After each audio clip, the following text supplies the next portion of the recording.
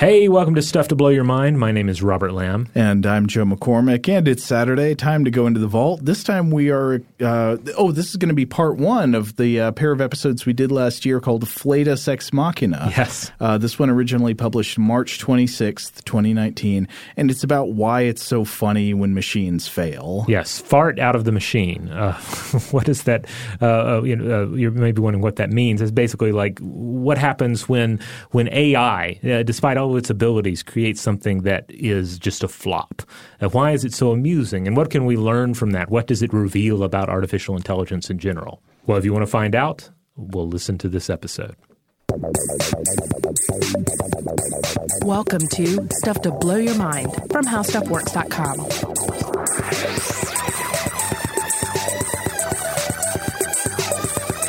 Hey, welcome to Stuff to Blow Your Mind. My name is Robert Lamb. And I'm Joe McCormick. And today we're going to be talking about one of my favorite comedy subjects, what's funny about the way that machines fail. Oh, and here's just a heads up. This is going to be a two-part episode because we ended up going super long. Like the machines, we can't stop.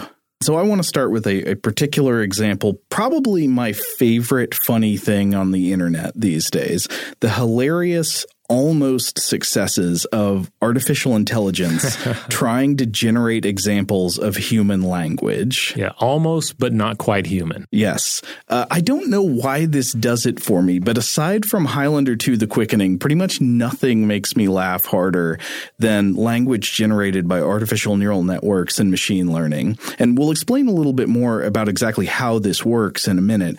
But first, I just thought we should look at a few examples of what this is like. If you're on the internet, you've probably encountered this at some point because it's become popular in the past few years, especially for its comedic value. If you're not on the internet, boy, are you in for a treat. By far, I would say the best of this stuff I've come across is traceable back to the blog of a person named Janelle Shane, who I think her day job is she works in industrial research in optics. But as a hobby, she trains neural networks with text-based data sets to spit out these amazing simulations of types of human language. And so they'll be in categories like she gets an AI program to write recipes for foods or to come up with the names of paint colors or something. And the way, of course, you would do this is, and we'll explain more of the details in a bit, but you'd train it on existing names of paint colors or you'd train it on existing recipes of food. Right. So the end result here is you essentially have a machine trying to human, but not quite pulling it off. Yes. But doing so in such hilarious fashion. Yeah, so you should absolutely look up Janelle Shane's blog. It's called AIweirdness.com. It's reliably such a source of joy. But I want to start In fact, I will say that if you're scratching your head and you're thinking, oh, didn't I see something hilarious in this vein recently? Mm-hmm. There's a high probability that it originated from AIweirdness.com. Yes, that blog is just awesome.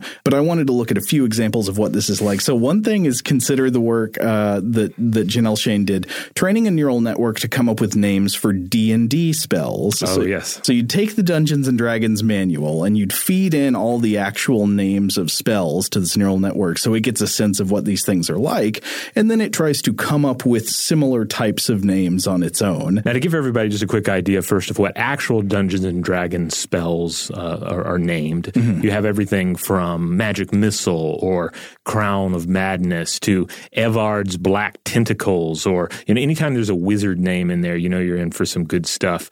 There's stuff like Glyph of Warding, or what's the one I'm trying to think of? Oh, stuff like Leomun's Secret Chest, ooh, or Leomun's Tiny Hut. That's another great one. Well, so here are the ones that it came up with. How about selections like Mister of Light? Confusing. Storm of the Giftling. Song of Goom. Song of the Darn. Ward of Snade the Pood Beast. Primal Rear. We've got to watch out for Primal Rear. Summon Storm Bear. Now, that one sounds legitimate. Oh, because yeah? That's one of the beauties of these exercises is when there's one that either almost works or actually does work. Because I think summon Storm Bear, I can easily imagine it. I can describe the Storm Bear blasting out of the portal and rushing into combat on behalf of your Storm Mage. Yeah, it's almost kind of effortlessly evocative. Yeah. A Divine Boom. How about that? That one sounds pretty good too. Soul of the Bill. Now we're sliding back down the hill. Bark Mate. How about Charm of the Cods? Maybe. Death of the Sun. Okay. Well, that would have to be a high level spell, but okay. Okay, 3 more. Greater Flick. Okay, that's just a cantrip there. That's just a flick, a magical flick of the ear. Curse Clam. I like it. Daving Fire. That one's confusing. Now, while these phrases I think are mostly funny on their own, I think they're probably even funnier if you're an actual D&D player, because you not only get the pleasure of the nonsense words and the syllables that seem out of place in their context, like Dave does not really seem to go very well with some kind of magical fire spell. Right. But if you actually play D&D, you probably also get some humor from just like seeing the little resonances that these spells have with actual spells that you would recognize. I now want to run a gaming session where there's some sort of a warp effect in place where suddenly all the magic users are forced to use spells from this list, and they don't know what they're going to exactly do until they cast them. Even better, what if your character suddenly had amnesia and then had to act as if they had bios that were also generated by an artificial neural network? That's right, because AIWeirdness.com also has a wonderful piece titled D&D Character Bios, now making slightly more sense. In fact, I would say this post from, I think this was last week or something we were looking at, I think this inspired me to want to do this episode. Well, we should read a couple of these. Okay. I'll read the first one here. Quote, Frick found his old family's fortune and his curiosity, and he went to a small city to see if he could find a work in the goldfish. He'd heard stories of a goldfish, a sea monster, and a silverfish, a sea monster, and a ship that was a ship of exploration. The ship was full of fish and evil, like some treasure, but it was not to be. When Frick found the ship, he rushed back and found the ship full of treasure and full of fish. He wanted to be a pirate and fight it. Now, I like that because there's a lot of silliness in there, but it does have the basic shape of a bio, and in its weirdness and it's the stuff that is more nonsensical actually feels suitably magical and fantastic. You know, that there's this fish that's not a fish, that's also a ship that's full of treasure and fish, and he's going to become a pirate and fight it. It's like, I think you could run with that. This is one of the fascinating things about neural net generated text is that it often has the format of what you're going for correct. It just doesn't have the sense of it correct. Right. Like it will aesthetically and in shape be very much like what you're looking for, but key words do not make any sense at all. Then again, another one that I thought was kind of interesting in what it showed about common themes in D&D character bios, or I guess maybe fantasy more generally, was one bio that included the lines, the orc warlock was captured and killed by a group of orcs. He was imprisoned and forced to work for a giant tome.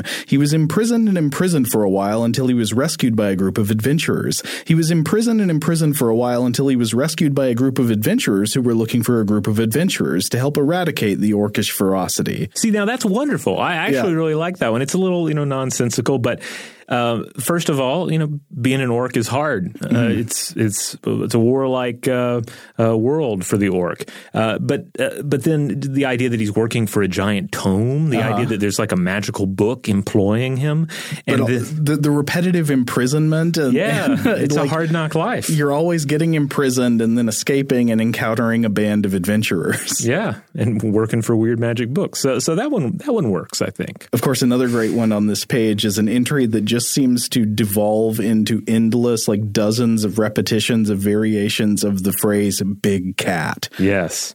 Little did he know during the monastery's course of time, when the monastery's training and growth was complete, his mother told Big Cat, and Big Cat to drive their own path and test Big Cat with Big Cat's army of Big Cat's army of big cats and big cats and big cats.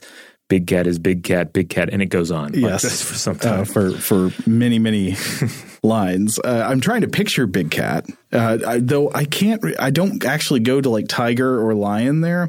I think more of a kind of mental power, great basilisk type of fat house cat. I think that would work. I also can't help but think of Cheshire cats and, of course, Cat Bus from Totoro as being sort of in the vein of big cat, big cat, big cat.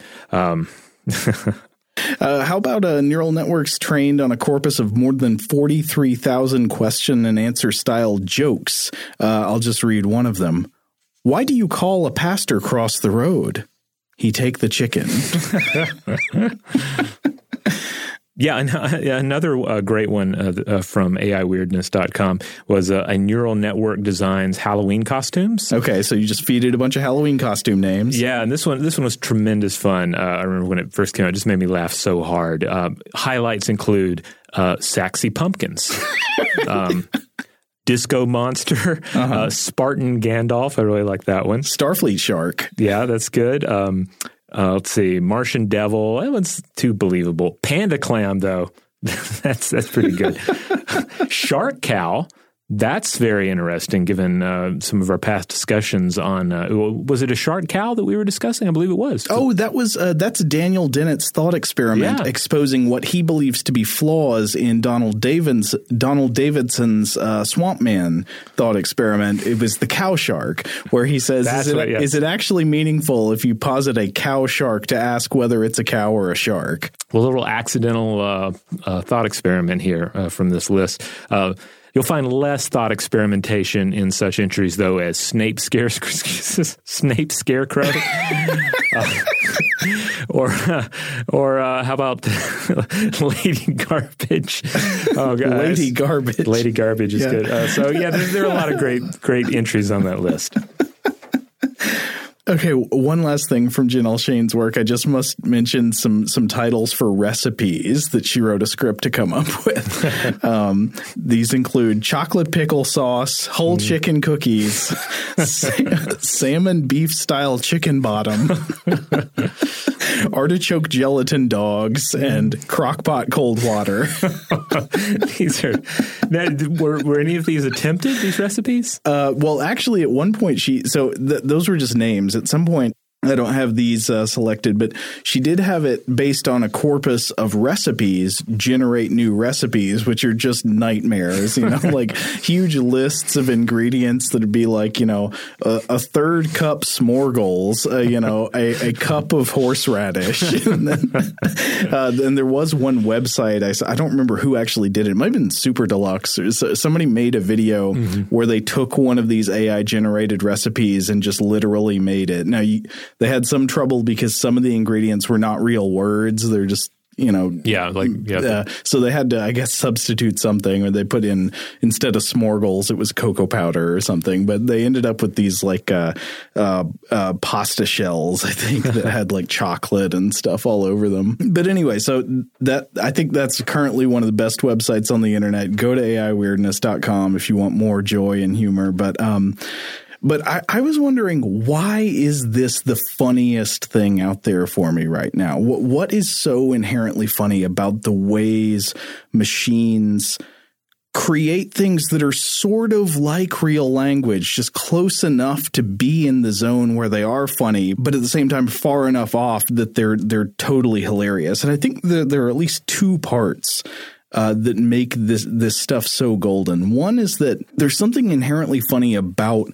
machines trying to behave like humans and failing. Specifically, it's the ways that they fail. And we'll definitely explore this more throughout the episode. But the way that they fail demonstrates a kind of pristine, oblivious quality of stupidity. It's like a kind of Platonic stupidity, isolated from the ability to appreciate itself. It's like the funniness of, watching automatic doors repeatedly trying to close on something that's blocking them, like that's not itself so funny, but you see an inkling of the same thing there that comes through in these AI generated texts.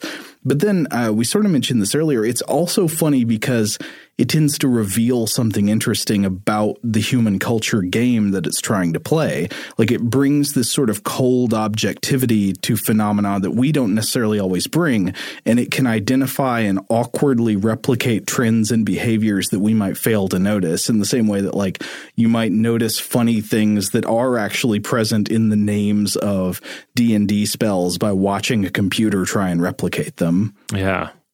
Yeah, I think these are two strong reasons. Okay, we're going to take a quick break, but we'll be right back with more. All right, we're back. Now, with all things humor, and of course we'll get into this in this episode as we continue to discuss what humor is and then why machines, in some cases, achieve it. Like, the absurd is funny. Like, the absurdity is hilarious. And it seems like we're in a situation where a lot of times some of the, especially these neural net situations, we're accidentally creating absurdity engines. We're creating machines that produce absurdity, and what can you say? Like, why is something that is absurd funny? Because we'll get into all that in a bit. But sometimes I feel like the answer might be, it's funny because it's funny. Yeah. Well, I mean, there's definitely an ineffable quality of humor that is one of the reasons there are so many different theories of humor. Mm-hmm. And as I said, we'll explore them more as the episode goes on. But it's obviously something that's really hard to narrow down and put your finger on. It's there seem to be all these strange, conflicting, overlapping reasons we find things funny. But I do feel like this strain of machine humor, machine failure humor being one of the funniest types of humor is bigger than just the AI text, because it got me – I started thinking about what are some of the funniest scenes in movies I can think of. And when I tried to think about that, I can't help but think of the dark humor of the hyper-violent boardroom scene in RoboCop with Ed 209. Oh, yeah. I would argue one of the – I mean, it's not for children. This is like a hyper-violent, horrible scene, but it's also in a morbid way one of the funniest scenes I think in film history. And so why is it so funny? I think it hinges on parallels between humans and machines in the scene and the similarities in the ways they fail. So a brief recap of the scene is Ronnie Cox plays this self-serious, bloviating businessman who's proudly proclaiming, hey, I've got the technology that's the future of policing. Mm-hmm. And he brings out this robot called Ed 209 that's got these big guns on it, and they're saying that it's going to take over the police force, and it's this great new technology. And then they demonstrate it on a guy, and it malfunctions, and it tells him to drop his weapon in the demonstration, and he does, and it doesn't seem to notice he has, and then it shoots him like 100 times. Yeah, just a ridiculous amount of times. Yeah. But it's something about the way that the people in the room fail in the same way the machine does. Like, he just plows through this horrible, violent encounter, and then afterwards somebody in the background is like, can we get a paramedic? After this guy has been shot like 100 times. As if, like the machine, they're just sort of like carrying on their like rote behaviors without understanding what they're doing or thinking about them. Yeah, the Ed 209 is such a great design in the original RoboCop because it has animal qualities to it. It looks kind of like a bipedal dinosaur. Mm-hmm. And yet it's also smooth and abstract in so many ways that it looks like either a highly designed piece of technology, which of course it is. It has, it looks like it's a nice piece of stereo equipment. Uh-huh. But then it also lacks any additional details. Like it's almost a silhouette of an animal. Yes. And it growls. Yeah. And it growls as well. But then also later, a really funny scene in the movie is the discovery that this horrible, violent killer robot can be defeated by stairs. Like, it can't use stairs. Yeah, it has these wonderful, like, all-terrain looking legs that it walks on, and yet it can't manipulate stairs. It falls down them, and then it's like a ridiculous upside-down duckling. Mm-hmm. I mean, it's so hilarious, too, because, Ed 209 is highly effective in other situations. Right. If it's just filling a guy with bullets, highly effective. Right. Just battling RoboCop, also highly effective for the most part. And this falls in line, I think, pretty well with our experiences of machines and of AI. We can create highly effective specialists in many areas of AI and robotics. Create a machine that just puts bullets into the sky, does a great job.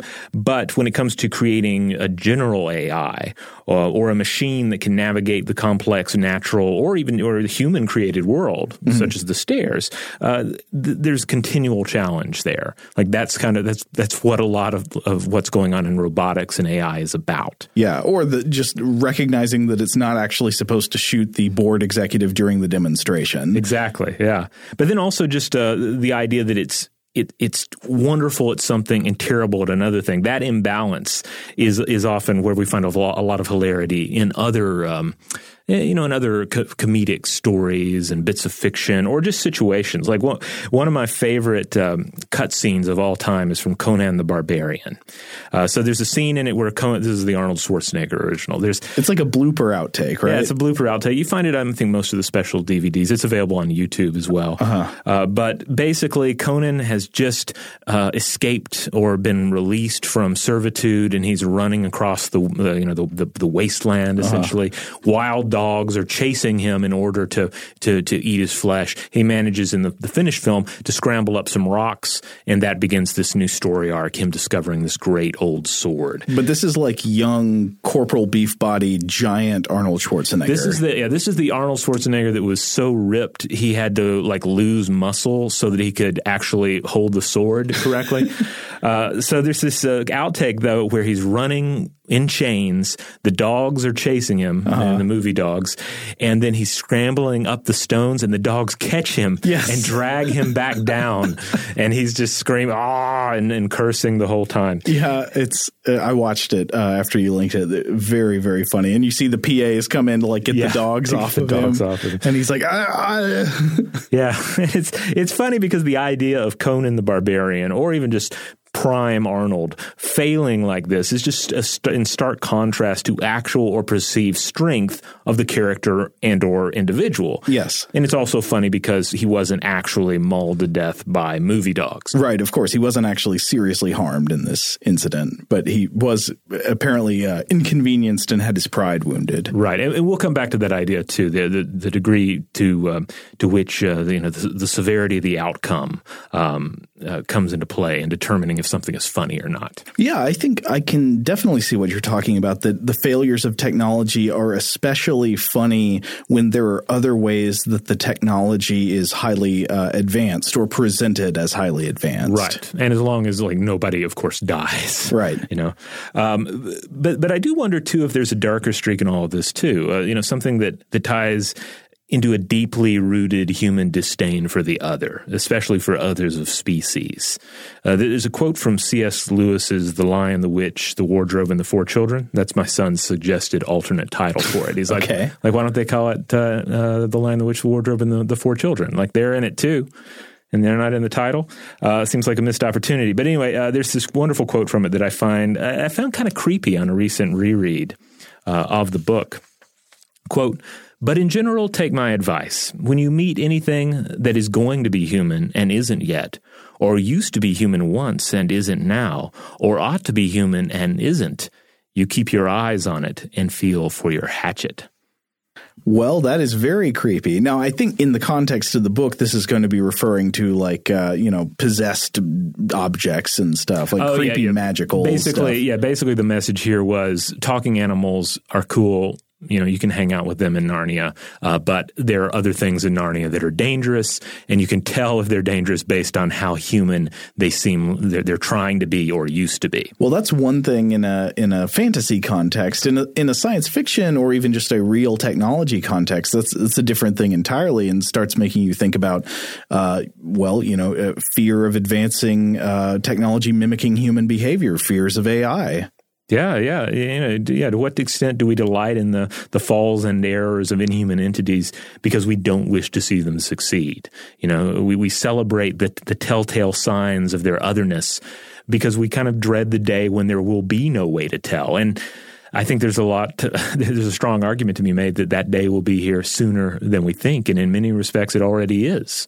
We've talked about, for instance, robocalls on the show before, and just how, and also chatbots. Yeah. And it becomes frightening when you look at where we are with the technology now. Certainly you get a robocall, it's hopefully not going to deceive you long term. But I think a lot of us are having that experience where you pick one of these up and at first you think it is a human you are talking to, and then you realize that it is not. Well, I think one of the funny things about stuff like chatbots, which also deal in language, but can be much, much more convincing than these neural networks that generate, lists of character bios or something, is that the things that are generally more convincing these days are programmed, I think, with more explicit rules. They tend to have more kind of human meddling in exactly what they're going to be doing. And by having less freedom to be creative and all that, and ultimately having less potential, they can actually be more kind of narrowly convincing. Yeah. I think one of the things that's interesting about the neural network generated text is that it's not anywhere close yet. You can't really use it yet to make things where you go like, yeah, that's definitely a real human. I mean, maybe you can in some, again, narrow scenarios, but like for instance, if you have something that'll tell you what your Wu-Tang Clan name will be, these sort of the random generation systems, which are a totally different thing, and we'll get into the distinction here in a bit. But systems like that, just through sheer random matching of words, those can be effective. Yeah. But it doesn't mean that it's an entirely different kettle of fish in terms of what's going on with neural networks and where they seem to be going. Well, maybe we should take a quick break, and then when we come back, we can explain just the basics of how these kind of things actually work. All right, we're back. So I'm going to try to do the simple version of how a neural network works, because if you get in the weeds, obviously neural networks become extremely complicated. I know I spent a lot of time deep in a bunch of articles trying to understand technical details that I'm not actually going to end up using here. So the simple version is, think of a neural network as a machine that transforms values. That's it. It has values that come in, like number variables, and then it puts out values at the end. It's like it's kind of like the toaster conveyor belt at Quiznos or one of those sandwich shops. Your untoasted sandwich comes in, toasted sandwich comes out, if everything goes according to plan. Now, if it doesn't go according to plan, maybe it spits out something that's on fire or something that who knows what goes on in there. Or nothing comes out because the bagels are building up inside of it, right? Exactly. But a neural network's core job is to just accept inputs and produce outputs. Okay, an example would be image recognition. There are neural networks designed to look at an image, a digital image, and come up with a text string that says, this is what that is. So look at a picture of a dog and say, that's a dog. And you've probably seen examples of this on the web. So you'd have numerical values going in. It might be things like, be a field of pixels with numerical values for their color and placement. And then it would have an output that's, say, a string of text, which would actually be like a ranking, like the top ranked string of text that matches with those pixels in that configuration. But so the question is, what's going on inside the machine? How does it turn that input into the correct matching output? And then of course, how does it fail? Because I've also found this tremendously amusing. Tumblr recently changed their guidelines about what's acceptable content and what's not. Yeah. And Stuff to Blow Your Mind had a Tumblr account. Recently just rebranded it as the Transgenesis Tumblr account. But it had a lot of old Stuff to Blow Your Mind content on there. And suddenly I got a page of all the things that had been flagged for potentially violating the new terms. And it was amusing because some of it was like, okay, well, that has a classical painting on it. It's got like there's something that might look like nudity, and so it got flagged. Makes sense. Or the topic is something that is a little too sketchy for them, and they're like, okay, that's been flagged by the machine. But the most hilarious one was a picture of a baby bat on somebody's palm, and that was flagged as likely inappropriate. And so I was just trying to figure that one out. Like, what is it about a baby bat did it think this was genitalia or like what? Because I know it somehow clicked off a number of boxes, and then the automated result was no baby bats on Tumblr. Well, I guess I don't know if you know, but I don't know what the mechanism for identifying that is. It might be something like this, but yeah, I love seeing that kind of failure. And notice that we are laughing now, we were laughing. It is funny that it looks at that and says, I don't know about this bat. I think this might be porno. Yeah. I mean, and the stakes are pretty low. Ultimately, one picture of a baby bat no longer on a Tumblr page that we don't really use doesn't really affect me personally. But you could see where this could lead to far worse problems if given the right scenario. Okay, so back to the neural network. So you've got this machine. Inside the machine, values are being transformed. You have inputs and outputs. And so on the inside, a neural network consists of layers of sort of stations of value transformation that are referred to as neurons. And each neuron essentially accepts a series of numerical values as input. And then it just performs some kind of mathematical transformation of those values based on what's known as the weights of its connections with the sources it received the inputs from. So you've got these interlinking sources of information, inputs and outputs throughout, and each neuron takes inputs, sums them, does some transformation, and produces an output. So for each neuron, you got a bunch of numbers coming from different sources. Each one gets treated with a certain bias based on where it came from, and then the neuron spits out a new value. And these neurons exist in layers, so there are these waves of inputs, say the pixels in an image, getting passed and transformed through one layer after another of these neurons until finally the network produces numbers that constitute its final outputs. In this case, this would be something like its top guesses at the word string that describes the image you put in at the beginning. Now, you'll see from this that the value of a neural network depends completely on how well those connections between neurons are weighted to produce the correct results. If they just have random weights, then the network will just produce random output. It won't be any better than making up numbers at random. So the network has to be calibrated or trained somehow to produce outputs that are correct. And there are multiple ways to do this. It, of course, could be programmed to some degree by hand, right? You could have a programmer explicitly going in and tinkering with weighting rules to try to get the outcomes to be better. But it can also be trained through machine learning, which is a process where inputs are already associated with correct outputs. Like you've already got a text string associated with the image that you put in, and you say, this is what you should say when it comes out. And each time it runs the process, it checks to see how far off from the correct known output that it was, and then tries to change the internal weighting to get closer to the correct answer. And of course, with automatic machine learning, you can do this at scale. You can do it thousands of times. You could potentially do it millions of times, just training over and over. And you might be able to see a parallel here with one of the ways that we actually learn. We learn in multiple ways. Sometimes we learn by being taught explicit rules to follow. Like if we're learning in school what an insect is, we might learn that an insect is a small animal with an exoskeleton that has 6 legs. Or sometimes, on the other hand, we learn to generalize from particulars. We might see lots of animals, pictures of lots of animals, and notice that the ones that are called insects all happen to have 6 legs and exoskeletons, and therefore we derive this category called insect from that survey. And in logic, of course, this process where we come up with general rules from lots of individual examples is known as induction. So machine learning to train neural networks is kind of like allowing computers to learn categories by induction, kind of like we do when we just go out and look at the world and see what we find. But one of the things that really sets humans apart from computers is that humans seem to have this amazing, remarkable ability to generalize from particulars. We can often get the gist of a category from just a tiny handful of examples. When you're giving somebody examples of something to give them the gist of what you're talking about, you don't usually need to list 1 million examples. You can list 2 or 3 maybe, or sometimes even just 1. Yeah, this gets into the idea of judging a book by its cover, right? Yeah. Not supposed to, but we often do, and sometimes you can if you pick up on particular things on, specifically to use the book example, specific things about the design or the era of the cover. Yeah.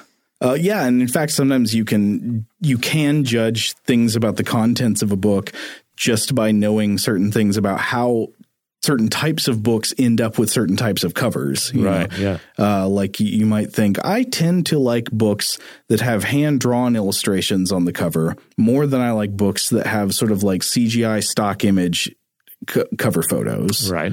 Which means you probably like books from, at least the 1980s and before. Yeah. Because it seems like we have far fewer hand-drawn, covers on books these days. Yeah. Why are people putting stock photos on the covers of books? I do not get it. Yeah. But you didn't need to read 1 million books to come to that conclusion. You could probably come to that conclusion after reading, 3 books. Right. Like we get the gist of things really fast, and that's in contrast to computers, which really, really don't at all. This is one of those strange and amazing things about neuroscience, about the human brain. How do we solve such a difficult problem as generalizing from particulars with so few examples to draw from? And of course, another example of the generalizing power of the human brain is in language, like we've been talking about. Like, how is it that most of the time kids learn how to speak a language without being taught explicit rules of syntax and grammar and the definitions and usages of all the common words, and without hearing billions and billions of examples of sentences? They just pick it up. Well, there are some specific answers to that. I believe we've talked about that on the show before. I think that there is a good case to be made that the human brain is especially geared toward language acquisition in childhood. Right. That's sort of like one of our species' superpowers. Yes, and then those windows close, or they don't completely close, but the windows become much smaller later on in life. Speaking of children, they are also frequently a font of weirdness and beauty, as they too are learning to function in the human world, in the adult human world. Yeah. And then they say and do things that sometimes hit a weird zone that is either hilarious or sometimes a little frightening. Yes. Or even a little bit elegant. Yes, I know exactly what you mean. Like, kids often do the same funny outputs based on induction that these machine learning algorithms do. Mm-hmm. Like, you can see it's funny in the same way that they might say something that's a little bit off and kind of absurd, but you can sort of understand the rules that got them there. Right. Like, one example I always refer to is from years and years ago. I went to a children's puppet show. This is before I had a kid. My wife and I went to check this out because it was actors from a local improv group, Dad's Garage here in Atlanta. They put on this show, Uncle Grandpa's Hoodilly Storytime, I think it was. Okay. And so you had these sort of seasoned, improv vets, and they were doing a puppet show for kids, and they were taking ideas from the audience. And they said, like, who should our main character be? And so they hand the mic to some little girl in the front row, and she says, Batman the Girl. Oh, which is so hilarious. And I don't think an adult would be able to come up with that. But you can sort of tease it apart and figure out how she got there, with it. But it's just one of many examples I'm sure that anyone with children in their life can turn to, where they come up with something that is just so goofy or weird or sometimes terrifying. Well, I think the real funniness and pleasure in that is that it's Batman the Girl and not Batgirl. Right. Yeah, like it's almost there, but by not being there, it's also like it's even better. Mm-hmm. Like it's not Batgirl, it's Batman the Girl. It's just so nonsensical and beautiful at the same time. Another one of the great AI text generation experiments that Janelle Shane did on her blog was generating those Valentine's Day candy hearts. Oh yes, yes. Mm-hmm. She had a program sample those and then try to come up with examples, and it ended up saying things I think like sweat poo and hole and time hug. Time hug sounds good. Time hug, yeah. It's like time cop. Yeah, but it also sounds like something that, like, it might be a term that aliens come up with for human love.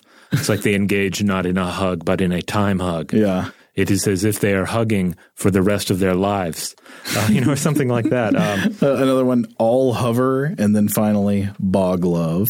Well, my son, who as of this recording is 6, almost 7, he drew a picture for my wife and I for Valentine's. It was a Valentine's Day card he did at school, and it depicted dinosaurs as he's wont to do, and there are some herbivores walking about. There are some carnivores eating the flesh of fallen dinosaurs. And then, as is typical in paleo art, there may be a volcano in the background, but then there is a meteor coming in hard and fast. Right, the killer asteroid. Yeah, and he writes, "I love you" on the meteor, which is absolutely wonderful, because it's like at once it is like this is beautiful. Like he totally means all of this, and it's like the most beautiful Valentine I've ever received. And yet to put it on the instrument of the extinction event is just so weird and like it accidentally brilliant. You know? Yeah, I saw that when you put it on the internet. It was the sweetest thing I've ever seen. It was so good. And it's like, yeah, this is how love works. Love is a destroyer as well as a creator.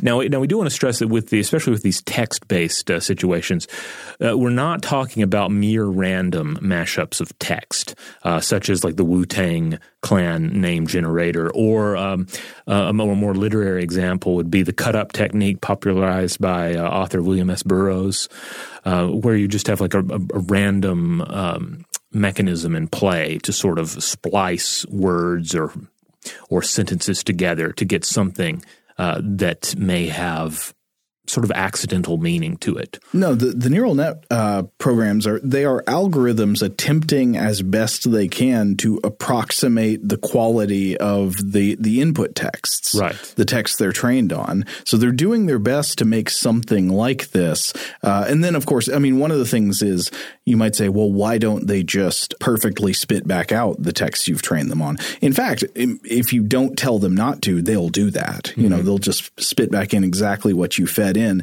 You have to sort of like change some values and tinker with it to prevent what's known as overfitting in this world, to sort of force the algorithms to be more creative and try to come up with new versions of the kind of thing they've seen instead of just completely copying what you fed them. Yeah, because we want these machines to rule the world, not just Hollywood, right? But, you know, we also have to distinguish that we're also not talking about fake AI-generated text, which can certainly be tremendously entertaining as well. Yes, that's such a great genre.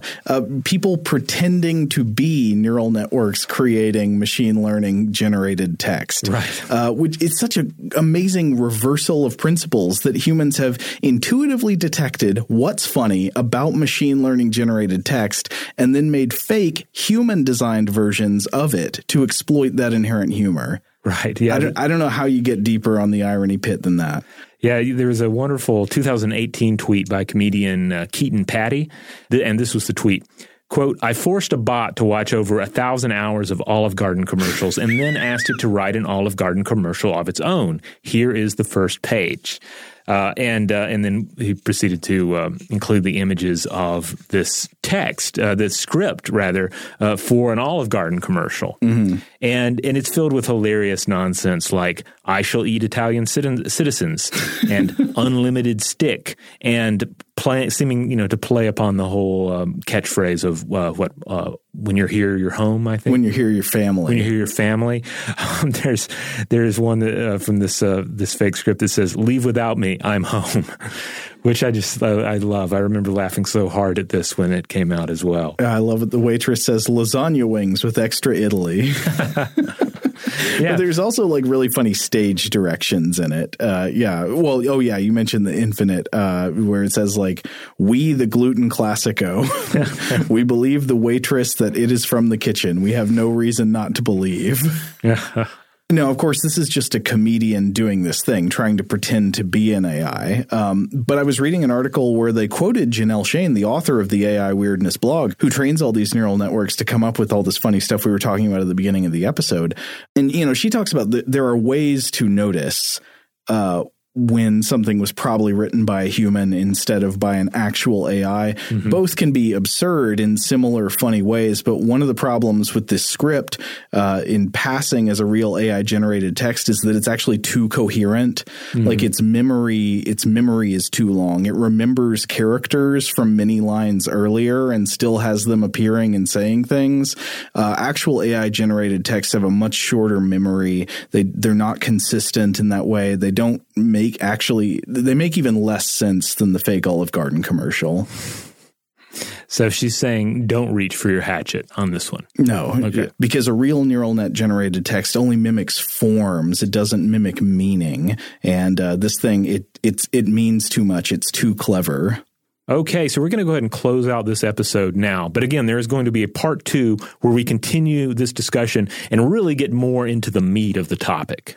In the meantime, check out StuffToBlowYourMind.com. That's the mothership. That's where you'll find all the episodes of the show. There's also a little button at the top. You can click on that. Go to our T-shirt store. Get T-shirt stickers with a number of cool designs that line up with certain show topics like the Great Basilisk or various squirrel episodes, as well as just show logo material as well. And if you want to support the show, the best thing that you can do is rate and review Stuff to Blow Your Mind wherever you have the power to do so. Wherever you get this podcast, give us some stars, give us a nice review. It really helps us out in our war against the almighty algorithms. Big thanks, as always, to our excellent audio producers, Alex Williams and Tari Harrison. If you would like to get in touch with us directly with feedback about this episode or any other, to suggest a topic for the future, or just to say hi, you can email us at blowthemind@howstuffworks.com.